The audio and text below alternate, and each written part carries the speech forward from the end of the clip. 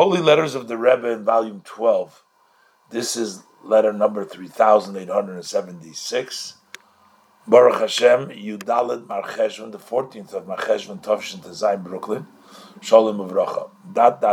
Now, I am not sure exactly, again, what the issue was, but the Rebbe was not for abstinence when one has some issues. I'm not sure what the issue is. The Rebbe says, ask the rabbi, the local rabbi.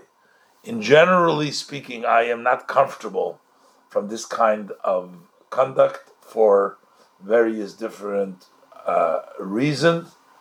And the Rebbe says, why don't you present the rabbi, the Mored Asra, all the arguments and the details, and why don't you follow his instruction? So again, in order to really understand it, you need to know what's going on. And I don't really know if we want to know what's going on, but in any event, the Rebbe says, usually I'm not comfortable with that result, abstention, but discuss it with the rabbi, present all the cases, all the thing, and do as he instructs you.